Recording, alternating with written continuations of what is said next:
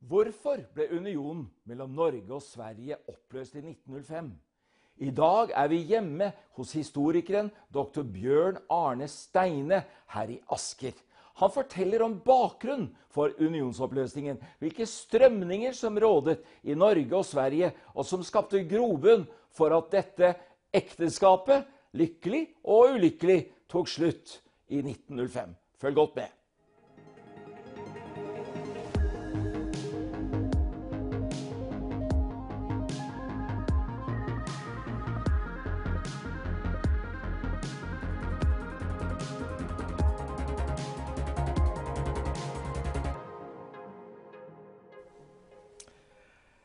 Så fint å komme hjem til deg, dr. Bjørn Arne Steine, her i Asker. Jo, velkommen skal du være. Til daglig er jo du seniorrådgiver på Stortinget, men i dag har du ikke den hatten på deg. I dag møter jeg deg som historiker. Ja, det er riktig. Du, når ble denne historiske interessen din vekket? Ja, min allmenne historiske interesse ble nok vekket da jeg var liten og fikk låne bøker om andre verdenskrig av bestefaren min. Rett og slett. Nettopp. Som for mange andre.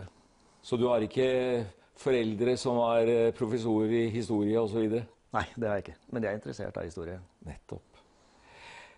Hva tenker du generelt om historie? Kan man lære av historien? Eller er det som en sa, man lærer aldri av historien, man gjør samme feil gang på gang? Hva tenker du? Ja, det er ikke noen motsetning der kanskje, men man lærer av historien, det tror jeg nok. Og man bør i hvert fall kjenne den for å forstå både hvor vi er, hvordan vi har kommet hit vi er, og hvor vi er, og hvilke muligheter og andre som er videre, tror jeg. Men det å kjenne sin historie mener jeg er veldig viktig. Nettopp. Du har jo din forskning og forfatterskap tatt videre din historiske kunnskap ved å gå inn på totalitarisme og mange andre aspekter. Så det viser vel betydningen av historie som et fundament i innsikten? Ja, hvis man vil forstå hva som foregår rundt seg, så tror jeg det er nyttig å vite litt hva som har skjedd før, og hvordan mekanismer har vært tidligere, selv om man hverken kan spå eller nødvendigvis unngå fremtidige feil. Det tror jeg er riktig. Ja. Når du er på ferie og ligger på stranda, hvis du gjør det i Mallorca eller noe, er det en historisk bok, roman du gjerne tar med deg, eller? Det kan være begge deler, men ganske ofte er det det. Ja. Men du er fremfor alt, i hvert fall slik jeg oppfatter det, kjent for din forskning og forfatterskap i historien mellom Norge og Sverige. Unionen og relasjonen og unionsoppløsningen. Ja, det er i hvert fall det jeg har jobbet veldig mye med, og der jeg har gjort mye tidligere, og for så vidt av og til gjør fortsatt. Ja. Så det er riktig. 7. juni 1905. Det var jo the day, dagen. Ja. I korte ord, hva skjedde konkret den dagen? Ja, da fullbyrdet Stortinget og regjeringen Mikkelsen en ganske intrikat plan som førte til at de den dagen erklærte at unionen mellom Norge og Sverige allerede var oppløst.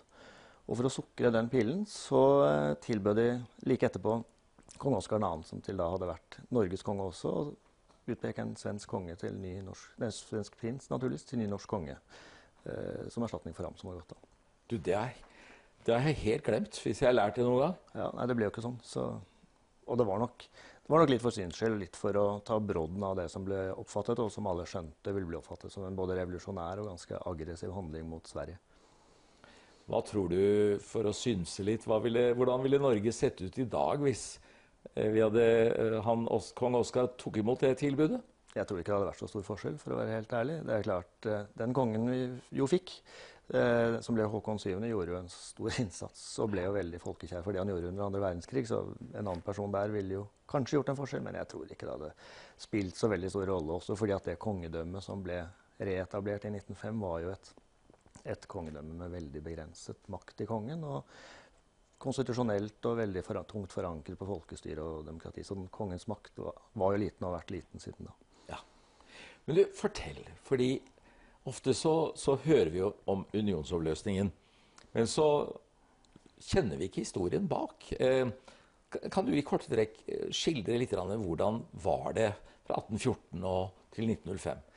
Ja, det er i hvert fall viktig å vite hva denne unionen var for noe. Den ble jo til gjennom tvang, rett og slett, i 1814, så mange kjenner historien om Eidsvoll, som kom i staden Eidsvoll 1814, 17. mai, som kom til etter at Den danske kongen rett og slett hadde blitt tvunget til å gi fra seg Norge til den svenske kongen. Og det er jo litt viktig. Det var ikke Danmark som ga Norge til Sverige, det var den danske kongen som ga Norge til den svenske kongen.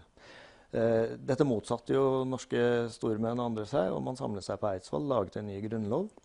Helt kort kom kronprins Karl Johan tilbake med svenske tropper og slo tilbake den norske oppstanden, om du vil, men i forhandlingene høsten 1814, og det er jo det som er så viktig, og det som kanskje er det virkelige mirakelet i 1814, så lot man da Norge beholde sin liberale grunnlov, som på det tidspunktet var Europas mest liberale. Den fikk Norge med seg inn i unionen med Sverige. Så selv om det var en tvangsunion som ble innført, så er det full dekning, mener jeg, for å si at Norge i desember 1814 var et mye friere land enn Norge hadde vært i desember 1813. Så bruddet med Danmark førte til at Norge ble et for alle praktiske formål selvstendig land i en veldig løs union med Sverige.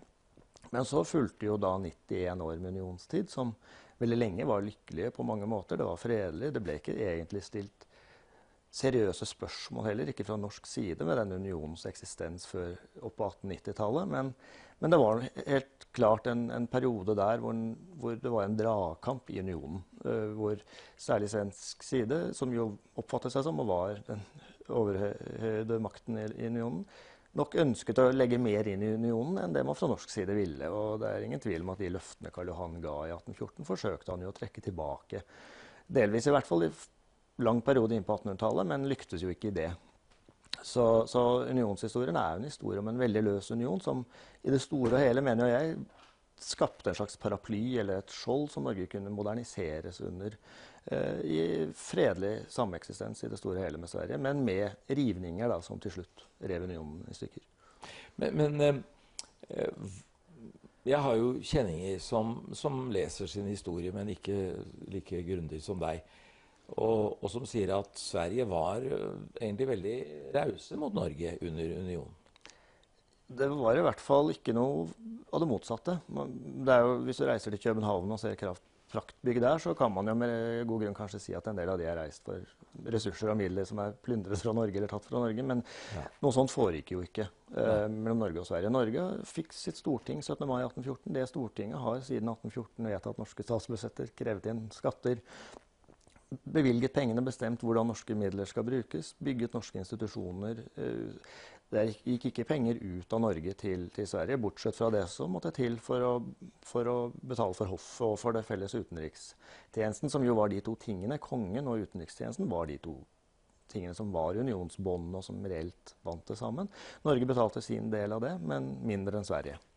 Utover det så Sverige gjorde ikke noe forsøk på å gjøre Norge svensk, for eksempel. Det var ikke noe forsøk på å innføre svensk språk i Norge. Det var ikke noe forsøk på andre måter for svensk i Norge. Men det er klart at etter hvert som unionstiden gikk, etter hvert som 1800-tallet gikk, og den utakten ble så tydelig, Norge og Sverige utviklet seg veldig ulikt gjennom 1800-tallet. Norge ble demokratisert mye raskere, og rivningene mot kongemakten i Norge var sterke på det området. Og klart at da fremstod jo det også som en strid mot Sverige, i og med at kongen bodde i Sverige. Nettopp. Men du, kan man si at fra svensk side var man litt begeistret for å være i union med Norge? En stund i hvert fall. Jeg tror at i 1905 var man blitt ganske lei. Jeg tror nok at mot slutten av unionstiden så var man lei både i Norge og Sverige, men i begynnelsen så var man kanskje det. Dette hang jo sammen med at Sverige fikk jo sitt endelige fall som stormakt i 1809. Da mistet de jo i praksis halve riket fordi de mistet Finland til Russland. Det var jo banesår for Sverige som europeisk stormakt, og et voldsomt slag mot den svenske selvbevisstheten. Håp og troen var jo at man skulle vinne tilbake Finland, og så valgte de gjennom en annen og litt lengre prosess. Den franske marskalken Jean-Baptiste Bernadotte, som vi kjenner som Karl Johan, til kronprins, i den tro og håp at han skulle vinne Finland tilbake for dem med sin militære erfaring. Men han tok en titt på kartet og så at den skandinaviske halvøy kanskje var et vel så egnet sted å forsvare og en mer naturlig enhet. Så han, gjennom det som i Sverige kalles 1812-årspolitikk, vendte den svenske oppmerksomheten vestover mot Norge og gikk etter hvert inn i Napoleonskrigene mot sitt hjemland Frankrike, og med forventningen løfte rett og slett om å få Norge som takk for innsatsen i kampen mot Napoleon. Sånn sett så ble jo Norge et slags plaster på såret, men det ble jo aldri det Sverige håpet, og krefter i Sverige ønsket jo gjennom hele unionstiden å gjøre Norge til noe mer av en premie, og noe mer av et underlagt område enn det noen gang ble da. Ja, men før da disse oppløsningstendensene begynte å komme, Norge satt vel også pris på mye fra svenskene? Norge var i 1814 et land uten egne institusjoner. Norge hadde vært en del av det dansk-norske eneveldet, styrt fra København gjennom stattholder og gjennom representanter for kongen, men hadde jo ikke egne institusjoner. Det som skjedde gjennom 1800-tallet fra 1814 og til 1905 var jo en voldsom modernisering av Norge som ble gjort i regi av norske myndigheter, utbygging av kommunikasjonsmidler, oppbygging og etablering av institusjoner, demokratisering, voldsom befolkningsvekst, begynnende industrialisering. Alle disse tingene skjedde jo for første gang, eller de skjedde selvfølgelig for første gang, men de skjedde da i en situasjon hvor Norge for første gang ikke hadde Sverige som arvefiende. Man trengte ikke være redd for den gamle svenske arvefienden. Man var i unionen, hadde felles utenrikspolitikk. Man var jo forsvarsmessig for så vidt forbundet under felles konge. Så det er klart at for Norge så skapte unionen et både rom og en ro til å modernisere et land som i 1814 lå langt tilbake. Da, og som jo var et land av fiskere og bønder i 1814, men som i 1905 hadde blitt et ganske langt industrialisert land. Ja, men du fortell, Norge hadde altså samme konge som Sverige. Ja. På hvilken måte fungerte det? Ja, det fungerte jo på den måten at han var jo da konge i både Norge og Sverige. Jeg pleier ofte å beskrive det som en slags sånn sirkushest. Ja. Hvor du kan ri to hester så lenge de løper samme veien. Det som skjedde i unionen mellom Norge og Sverige var at de hestene løp hver sin vei etter hvert, og da er det smertefullt å være på toppen, rett og slett. Men det fikk jo en del absurde utslag noen ganger også. I 1851, hvor Oscar den første var norsk konge, da var det en episode hvor han som svensk konge måtte skrive et brev til sin norske motpart, Oscar den første av Norge, og i et tollspørsmål hvor protesterte mot tollutvikling. Og som norsk konge så iverksatte da Oscar den første motsvar på vegne av Norge mot seg selv som svensk konge. Så det er klart at så det er jo sånn at det hadde jo noen helt konkrete sånne, så de opptrådte virkelig som nasjonale konger på de fleste områder, bortsett fra utenrikspolitikken. Og så er det jo naturligvis sånn at de bodde i Sverige, de bodde i Stockholm, de var i Norge noen ganger, noen av dem oftere enn andre. Når de kom til Norge, skiftet de til norsk uniform. De hadde med seg noen svenske statsråder, akkurat som den norske regjeringen til enhver tid var representert i Stockholm med 3 statsråder. Man hadde en statsrådsavdeling der, som var de som hadde den daglige kontakten med kongen. Men du sa til meg tidligere at svenske kongen snakket norsk når han var i Norge? Ja, i hvert fall Oscar 2. gjorde det. Han slo om til norsk. Han var veldig glad i Norge. Det var han som var kongen da unionen røk, og det føltes nok ekstra vondt. Men han var opptatt av Norge. Han slo om til norsk når han krysset grensen, og han trakk i norsk uniform når toget krysset grensen, og han var opptatt av sitt norske rike. Mer kanskje enn noen av de andre. En del andre var nok sjeldnere her tidligere på 1800-tallet. Men hvordan var det svenske folkets holdning til Norge? Så de på Norge som det norske prosjektet som varig, tror du? Ja, det gjorde de nok. De så nok på dette som noe som var kommet for å bli, og som en naturlig del av og de fleste så nok dels på det som en løfterik og naturlig del av Sveriges overhøyhet og en rest av stormaktssiden, men det var nok en friksjon der også, fordi at det som fra norsk side ble oppfattet som unødvendig og uriktig svensk overhøyhet i unionen, ble fra svensk side sett på som manglende respekt og manglende evne og vilje til å kjenne sin plass, for så vidt. Samtidig, og dette gjelder nok mest utover unionstiden, så var nok Sverige, for en del grupper i Sverige, og nå snakker jeg særlig om de liberale eller de demokratiske kreftene, et slags håp. Fordi at etter hvert som demokratiutviklingen i Norge skjøt fart, mens den ikke gjorde det i Sverige, så er det jo klart at det å se kong Oscar 2. allerede i 1884 være nødt til å finne seg i det parlamentariske gjennombruddet, for eksempel, som var helt uhørt i Sverige, det ga et slags håp. Det samme gjelder jo innføring av alminnelig stemmerett, som jo kom, ikke sant? Så vi var mye mer frempå enn dem? Å ja, på det området veldig mye mer, og det var jo et demokratisk underskudd i unionen som gjorde at økende norsk folkestyre i Norge ikke fikk gjennomslag inn i utenrikspolitikken for eksempel, og sånt som gjorde at splittelsen ble større da, og et eller annet sted sånn, i siste halvdel av 1800-tallet var nok ikke unionen stod nok ikke den til å redde lenger, rett og slett fordi at man hadde utviklet seg i utakt og forskjellig. Skjønner. Apropos forholdet sånn i befolkningen, jeg må jo si for min del, jeg vet ikke om jeg annerledes enn andre nordmenn, men i Oslo, når det har vært mange svenske ungdommer ansatt i restauranter og kaféer, så synes jeg det har vært så flott, ja. At svenskene, jeg føler meg så, vi har en tilhørighet. Tror du det en holdning som allerede den gangen var der? Jeg vet ikke helt. Nei, det var nok litt blandet, tror jeg. Litt mindreverdighetskomplekser og litt storebrorkomplekser og sånt, tror jeg nok. Men en svensk historiker har snakket om tiden fra 1840 til 1870 som unionens lykkelige dager, som en sånn periode av ganske stor harmoni, og hvor man hadde fellesskap og sånn.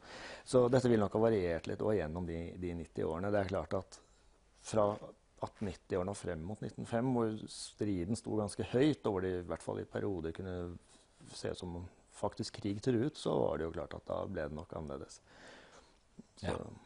Men du gjorde meg oppmerksom på i går det svensk-norske unionsflagget, ja. som jeg vist, som vi ser her fra introen min, hvordan det så ut. Fortell meg, hva bakgrunnen for det flagget der?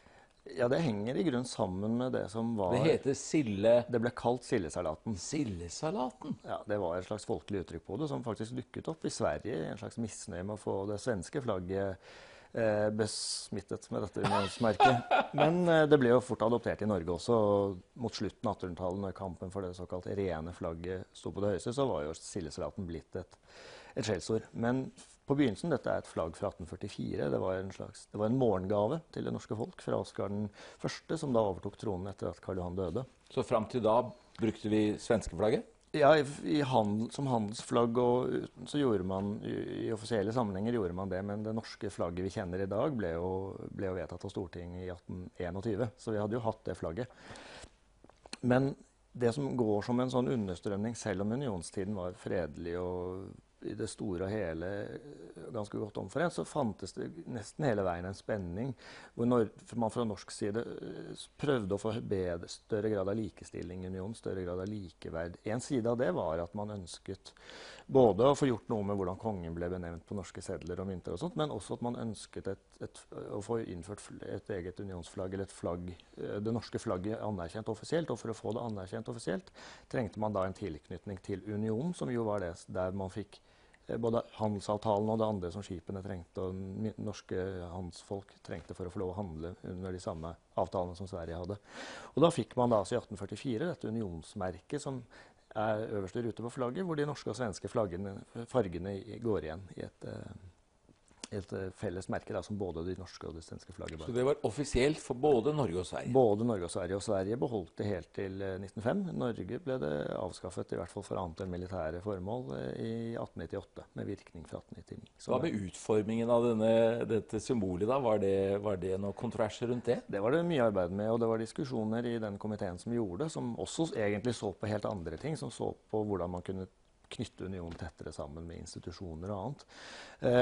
I Sverige var man nok misfornøyd med at de norske fargene kom øverst og nederst, som jo en bedre posisjonering enn til stangen, mens man i Norge var misfornøyd med at det svenske blå kom inn mot stangen. Så også det merket var et stridstema på den måten at man hele tiden var på vakt mot tegn på overhøyhet eller manglende anerkjennelse og respekt da.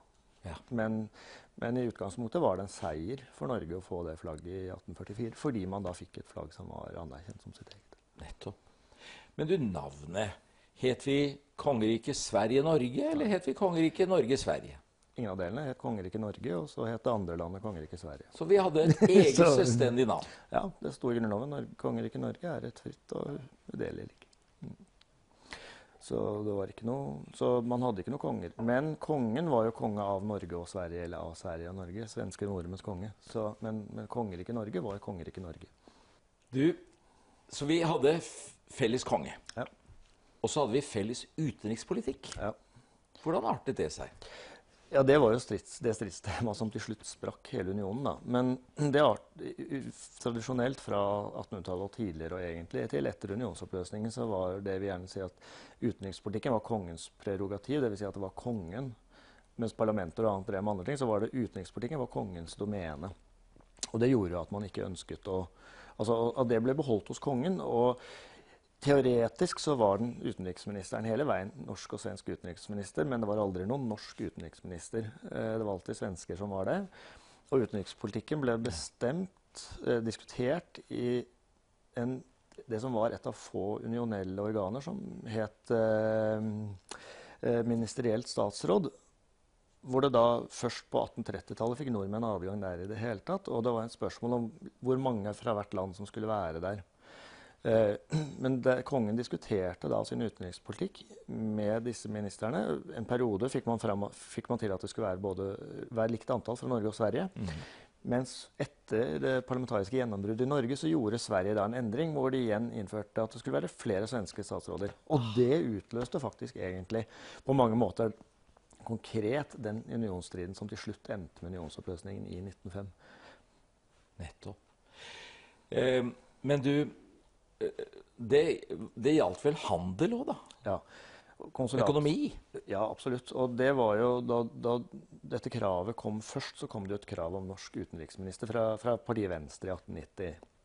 Men ganske fort så redusert, og det vakte jo voldsom oppstandelse, ikke sant? Fordi at i og med at man hadde to bånd, så bandt unionen sammen, det var kongen og det var utenriksministeren eller utenrikspolitikken, så ble jo det med rette eller urette sett på som et forsøk på å undergrave og avslutte unionen.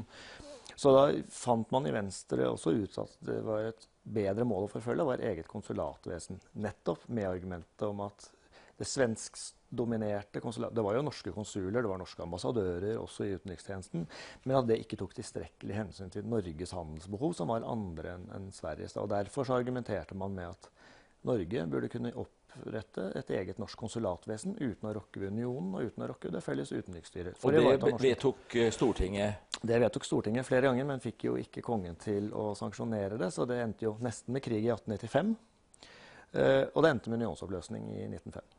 Du, et spørsmål som jeg regner med at svaret er greit, men kirken, ja. Var den koblet til Sverige på noen måte? Nei. Det var en egen norsk kirke, og det var til dels litt ulike kirker i Norge og Sverige. Og kirken spilte jo også, men også det lavkirkelige spilte jo også en rolle i både utviklingen av nasjonal identitet, og etter hvert som 1905 nærmet seg også, spilte kirken også en rolle i unionsoppløsningen egentlig på begge sider. Da. Det fantes ganske harde hardlinere i kirken, både på svensk side og på norsk side. Men kirken også et norsk anliggende. Ja. Så svenska kungen var ikke overhodet for den norske kirke? Nei, men Norges konge, som også var svensk konge, var det. Så, ja. Som jo selvfølgelig blir men det er kirkelig, ja. Men det gjør ikke kirkene felles. Det er akkurat som han var sjef for den norske regjeringen og den svenske regjeringen, eller for andre sider. Ja. Du, doktor Bjørn Arne Steine, forresten, hva var din doktoravhandling om? Ja, den var om noe annet. Den var om utenrikspolitisk tenkning og forskning og fred i Norge og Sverige. Blant annet Nobelinstitutt og Nobels fredspris og en del andre sider. Interessant. Du, om en uke så skal vi ha et program til med deg. Ja. Og da er det stortingsvalg samtidig, samme dag. Ja. Og da skal vi få høre om 7. juni 1905 var et kupp. Takk for samtalen så langt. Selv takk. Vi ses om en uke.